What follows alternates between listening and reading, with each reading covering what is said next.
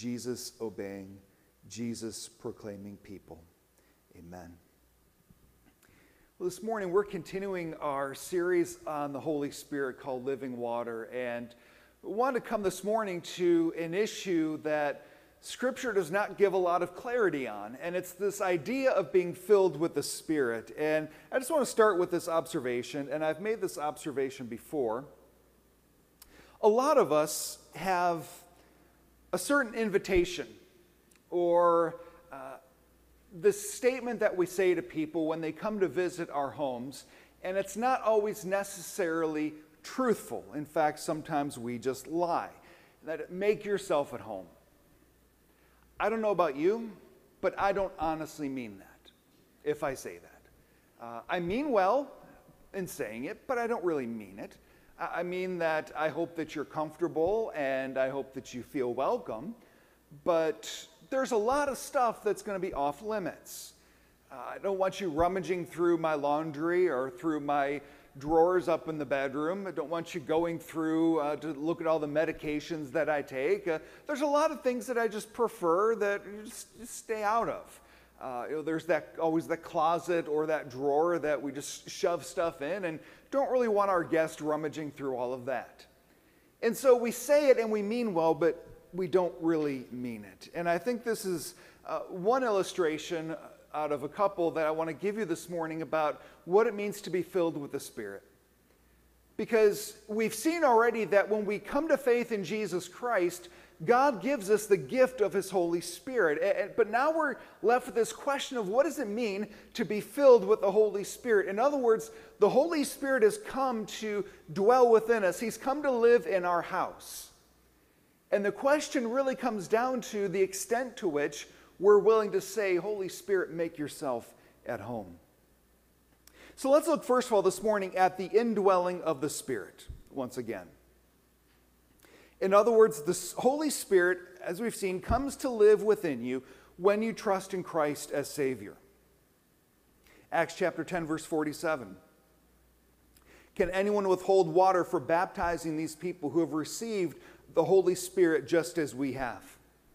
So people come to faith in Christ after hearing the gospel, and so there's this immediate proclamation that now that they've come to faith in Christ, they've received the Holy Spirit, and why should we withhold baptizing them? Acts chapter 19, verses 2 and 3. And he said to them, did you receive the Holy Spirit when you believed? And they said, no, we have not even heard that there is a Holy Spirit. And he said, into what then were you baptized? They said, into John's baptism. Now this is a key verse, a key passage that we want to explain just a little bit. Because here there's a question asked, there's an assumption of, well, didn't you receive the Holy Spirit when you believed? And they said, we have no idea what you're talking about. And so there's this follow-up question into what were you baptized? And they give a very important answer. Their answer was into John's baptism. Now again, John was baptizing before Jesus came on the scene publicly. So that means that people who were being baptized into John's baptism, there was this general sense of they've kind of drifted from Yahweh, they've never believed in Yahweh, and now they want to become a Jewish person or renew their commitment to Judaism. There's really not necessarily a sense of trusting in Christ as Savior because Jesus hasn't made Himself known yet.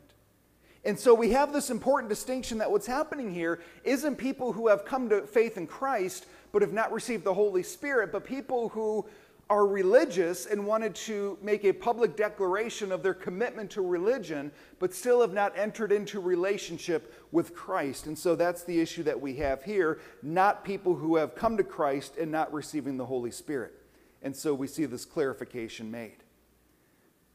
1 Corinthians chapter 3, verse 16, do you not know that you are God's temple and that God's Spirit dwells in you? So here speaking these Corinthian believers, who a lot of them are doing some pretty bizarre things, and Paul writing to them saying, don't you get it? Don't you understand that the things that you're doing with your bodies, which are weird and perverted, you are a temple of the Holy Spirit. The Holy Spirit dwells in you. And he follows this up in 1 Corinthians chapter 6, verse 19. Or do you not know that your body is a temple of the Holy Spirit within you, whom you have from God? Okay, again, the sense of the indwelling of the Holy Spirit. When we come to faith in Christ, the Holy Spirit now comes to dwell within us. This is one biblical paradigm that we see of our relationship with the Holy Spirit. But the second relationship is the infilling of the Holy Spirit, or some traditions refer to it as the baptism of the Holy Spirit. The infilling of the Holy Spirit, or the baptism of the Holy Spirit. This comes down not to an issue of whether or not the Holy Spirit's living in you. This comes down to whether or not the Holy Spirit is allowed to control you and control how you live your life. Of this, A.W. Tozer, a Alliance pastor and author from the, almost a century ago, wow. He said, "The Spirit-filled life is not a special deluxe edition of Christianity. It is part and parcel of the total plan of God for his people." Notice what he's saying there. That God's plan for the life of every believer is that they be filled with the Holy Spirit. And we kind of have this distinction of there's people who are dwelt by the Spirit, and there are those who are filled with the Spirit. And, the filling of the Spirit, that's for, the superstars or the upfront people. And Tozer said, no, this is for everybody. In the same way, we've kind of made this distinction between, there's converts, there's people who have trusted in Christ as Savior, and then there's disciples. But the Bible never makes a differentiation between a believer and a disciple. A believer is a disciple. Every Christian is a disciple. Every Christian, Tozer says, is to be filled with the Holy Spirit. And let's track this idea through the New Testament. Matthew chapter 3, verse 11. It says, this is John speaking, "I baptize you with water for repentance. But he who is coming after me is mightier than I, whose sandals I am not worthy to carry. He will baptize you with the Holy Spirit and fire." Again, as we've looked at this passage before, the word for baptize here is the same word in Greek that they would use to pickle, to immerse something, to saturate something so that the cucumber absorbs all of the vinegar and the spices and becomes a pickle. It's this process of being infused and completely transformed into something different. And John is saying, Jesus is going to come. He's going to baptize you with the Holy Spirit. You'll be filled with the Holy Spirit, and you will be transformed into something different from the inside out. Matthew chapter 3, verse 11. Again, Acts chapter 1. That's one up there. Yep. Acts chapter 1, verse 5. "For John baptized with water, but you will be baptized with the Holy Spirit not many days from now." Now, it's important to connect this to the last verse. John said, "I'm baptizing you with water for repentance, but one is coming, Jesus is coming. He's going to baptize you with the Holy Spirit and fire." When does this happen? Well, in Acts chapter 1, it says, "For John baptized with water, but you will be baptized with the Holy Spirit not many days from now," pointing to Pentecost when the Holy Spirit is poured out. Keep that in mind. We've got this baptism reference in Matthew chapter 3, Acts chapter 1. In John chapter 20, verse 22. "And when he had said this, Jesus breathed on them and said to them, 'Receive the Holy Spirit.'" So again, another important distinction for the apostles, that before Jesus even ascends into heaven, he gives them the Holy Spirit. The Holy Spirit is given to them. The Holy Spirit comes and dwells within them. But this is still before Acts chapter 1, when he talks about being baptized with the Holy Spirit. And so we jump to Acts chapter 2, in verse 4. "And they were, when the Holy Spirit comes at Pentecost," it says, "and they were all filled with the Holy Spirit and began to speak in other tongues as the Spirit gave them utterance." They were all filled with the Holy Spirit. So here we see this connection between the baptism of the Holy Spirit and the filling of the Holy Spirit coming at Pentecost. The apostles had already received the Holy Spirit in John chapter 20, but they were not yet filled with the Holy Spirit. That concept will be introduced here at Pentecost in Acts chapter 2. Then as we follow this progression, we begin to notice a distinction. That from Acts chapter 2, where everybody is filled with the Spirit, we jump ahead 4 chapters to Acts chapter 6. In choosing out the first deacons, it says, "Therefore, brothers, pick out from among you 7 men of good repute, full of the Spirit and of wisdom."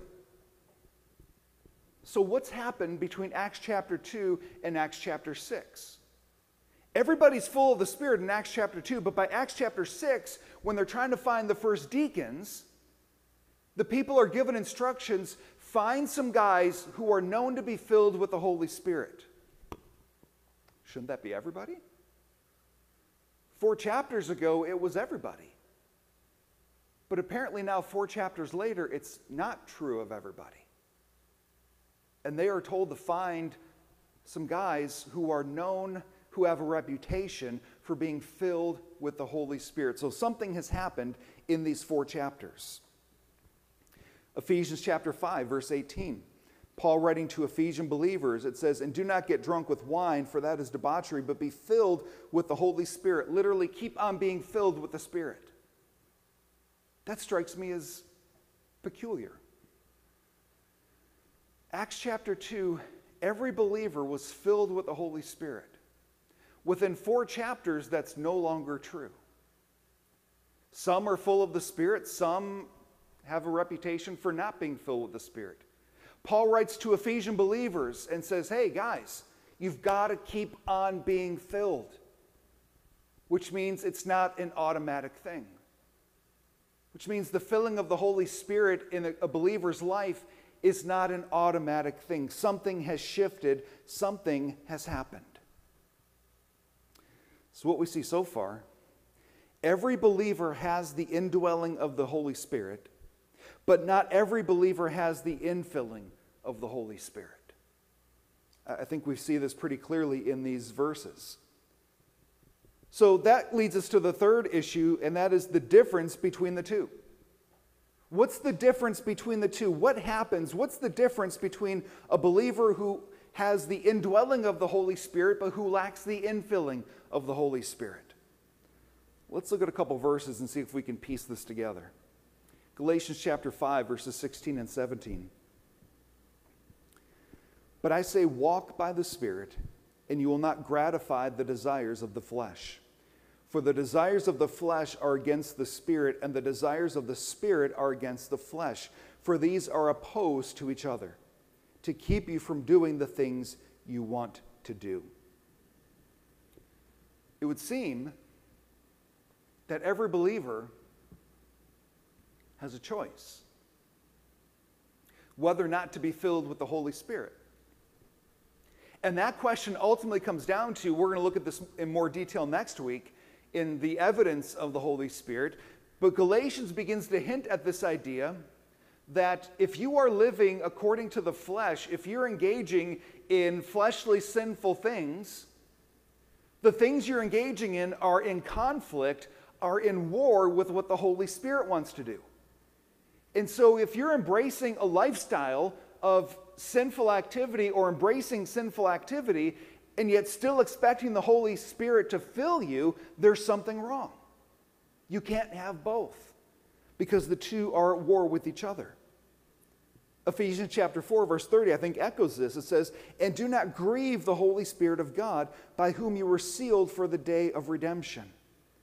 So it's possible for us as believers to have the indwelling of the Holy Spirit and yet grieve the Holy Spirit by our choices and the things that we do and the things that we say and the things that we think. And 1 Thessalonians 5, verse 19 has the same idea.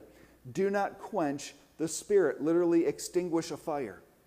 J.B. Phillips in his translation says, "Never damp the fire of the Spirit." Any campers? Oh, there's like a handful. I'm not, so I'm going to put my hand right back down. I have been camping, though. And I've gone to some Christian men's campouts, and One particular time, the elder at the church, he had a camper and he had a spot he loved to camp, and he'd invite us all out to go with him. And he loved fires. I've referenced him before. He was a guy who shows up at a campfire or a cookout, and he's got a 5-gallon bucket of logs soaked in gasoline. He took his fires seriously. And it's interesting to watch a campfire over the course of an evening. That over the course of the evening, if you don't continually fan into that flame, if you don't keep fueling that fire, it's going to begin to diminish. And so you've got to add more logs, or in his case, add more gasoline-soaked logs. Or, as I found out the next morning, there's something else that works too. He had bought a package of the Entenmann's donuts. Not great, but when you're camping, it'll work. And he was trying to get the fire back up and going because obviously it had died down overnight. And I was eating one of the donuts and a piece fell off and dropped on the ground. You don't pick up a donut off the dirt and eat it. So I figured I'll just chuck it into this little fire that he's got going. Let's just say that worked about as efficiently as the gasoline-soaked wood did. I almost singed his eyebrows off when I tossed that donut piece in. So donut piece or gasoline-soaked logs, either one worked for helping a fire to grow. Notice what Thessalonians is telling us here. Don't put out the Spirit's fire. In other words, there are things that we can do that will begin to put out that fire, that are going to begin to throw water on the fire of the Holy Spirit. And I think that goes right along with what we've seen in Galatians and Ephesians, that there's decisions, behaviors, actions, attitudes, thoughts that can begin to throw water on the fire of the Spirit in our lives. I want to go back to those Ephesians, who again we're told, do not grieve the Holy Spirit of God. Paul wrote those words around 60 AD. About 35 years later, John wrote the book of Revelation. And after 35 years of Paul exhorting them, don't grieve the Holy Spirit, notice what Jesus says to them through John in Revelation 2.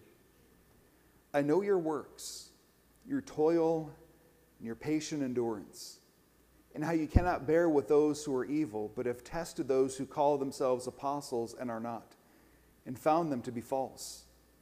I know that you are enduring patiently and bearing up for my name's sake, and you have not grown weary. But I have this against you, that you have abandoned the love you had at first. Remember, therefore, from where you have fallen, repent and do the works you did at first. If not, I will come to you and remove your lampstand from its place unless you repent. Within 35 years, the Ephesian church was warned, don't grieve the Spirit. 35 years later, Jesus has a message for them, basically of saying, if you don't do something now, I'm done with you. You're doing all the right things. I mean, you're being patient, you're holding up under persecution, and you look out for those who are preaching false doctrine, and you're holding them accountable to it, and you're doing all these right things, and you're holding true to the truth of God's word. But Jesus says you've lost your first love. And in spite of all those great things that you're doing, if you don't fix the first love problem, I'm shutting you down. That's pretty serious. Within 35 years, they went from a people who were commended by Paul to now, 35 years later, Jesus says, I'm about to shut your doors. Every believer has the Holy Spirit, but not every believer is filled with the Holy Spirit. When we come to faith in Christ, the Holy Spirit comes to live within us. And initially, the Holy Spirit assumes he has free reign of our lives. But over the course of our lives, as he begins to make himself at home, we start pulling doors shut and saying, not that one, Lord. I have control of that one. Let me put it another way. If you ask yourself the question, how is one filled with the Holy Spirit? Scripture is going to disappoint you because it doesn't give a chapter and verse, well, do this, this, and this. But as I consider the verses we've looked at this morning, and there are many others that go along with it, what seems to me the pattern is that when we come to faith in Christ, not only does the Holy Spirit come to dwell in us, but the Holy Spirit fills us. But there's a problem. It doesn't automatically last. And I think there's two components to it. If this is our lives, it's just water. Hopefully I'm not going to make a horrible mess out of this. When we come to Christ, the Holy Spirit comes to live in us. And the Holy Spirit fills us. And I think a lot of that explains why when someone comes to faith in Christ, there is a passion, there's a joy, there's an excitement, and they're sharing Jesus with their friends, and they can't get enough of Scripture, and they can't pray enough, and everything is wonderful. But I think the problem is, over time, we decide, you know, Lord, I know that you want to rule in my life, but I don't want to forgive that one person who hurt me. And this habit I'm not really ready to let go of. And I kind of like being critical of others. And I like being judgmental. And, you know, gossip is just so much fun. And it's all these little choices that we make, and suddenly we get a bit leaky. And what we typically do as Christians, it's all leaking out, and we keep saying, Holy Spirit, fill me. Now, with all the little holes that I punched, I could spend the rest of the day pouring more and more water into this cup. Is it going to matter? Not really. Because in a matter of seconds, see, I didn't poke a hole at the very bottom, so there's still like a tiny fraction of water. It doesn't take long. There we go. In a matter of seconds, it's about dried up. So I can say, Holy Spirit, fill me all I want, but if I don't deal with those leaks, I'm going to have the same thing happening over and over and over. And I think what we see in Scripture is that initially when we come to Christ, the Holy Spirit dwells in us and the Holy Spirit fills us, but we don't want to deal with the leaks. We don't allow him access to those parts of our lives. You know, I want to be critical of other people. I want to be judgmental of other people. I don't want to forgive that person. I want to hold on to my bitterness. I want to keep this habit, or I want to keep this particular part of my life. See, we can keep, if we call spiritual disciplines a way to align us to the filling of the Spirit, I can pray and study my Bible and go to church and do all these things, but ultimately it's just leaking right back out. And I think this gets to the heart of those admonitions. Don't grieve the Holy Spirit. The Holy Spirit and that sin in you are at war with each other. You can't have it both ways. Don't quench the Spirit's fire. That ultimately, if we want to be filled with the Holy Spirit, and we're going to see the evidence of that next week, if we want to be filled with the Holy Spirit, we have to say, Lord, I need you to fix the leaks. I need you to show me the leaks in my life. Which isn't just a matter of sin management. We're great at sin management. Let's just hunker down. I'm not going to do it. I'm not going to do it. I'm not going to do it. You know, if I have a nice warm peanut butter cookie up here, I can muster all the willpower that I'm not going to eat it, but eventually I'm going to eat it. And we treat sin that way too. Just say no, just say no, just say no, just say no, just say no. But eventually we say yes. Now, if I was stuffed after having a good, nutritious meal, I'd be a lot less likely to eat that cookie. See, the problem with sin management is all we do is we say no to the temptation, rather than allowing Jesus to fulfill that need in us that we want to fill with the cookie. It's not just a matter of, well, I need to just kind of patch up these holes. we need Jesus to just completely fix them. We had our last house in our downstairs half bathroom, a whole lot of water just began to pour out of the ceiling. And we had a plumber come to figure out what was going on, and it took him a while, but eventually found there was just a little pinhole in one of the pipes. Now, initially, of course, I don't want to spend all that money to have a plumber fix it properly, so I got one of these as seen on TVs, like Mighty Mend It or something, this putty, you just wrap around it and plug up the hole, and the commercial, a guy puts some on his sailboat and he's good to go on the river. But all the Mighty Putty did was, instead of the water coming right out the pinhole, it just went to the edges of the putty and then came out. It needed to be completely mended properly. We can't just say, okay, Lord, forgive me for gossiping again. Because if that's all there is to it, you're probably going to gossip again tomorrow. The question to wrestle with before the Lord is, Lord, why am I drawn to gossip? Lord, why am I so drawn to be critical of other people? Why am I so drawn to be judgmental? Why do I live in such legalism? Why is that the temptation that tricks me up? Because if we don't get to the bottom of that, the enemy knows what he's doing. He knows his game plan. And he's going to play it over and over and over and over because it works. In football, if you run a play that works, you run it again. And if it works a second time, you run it a third time until the defense figures out how to stop it.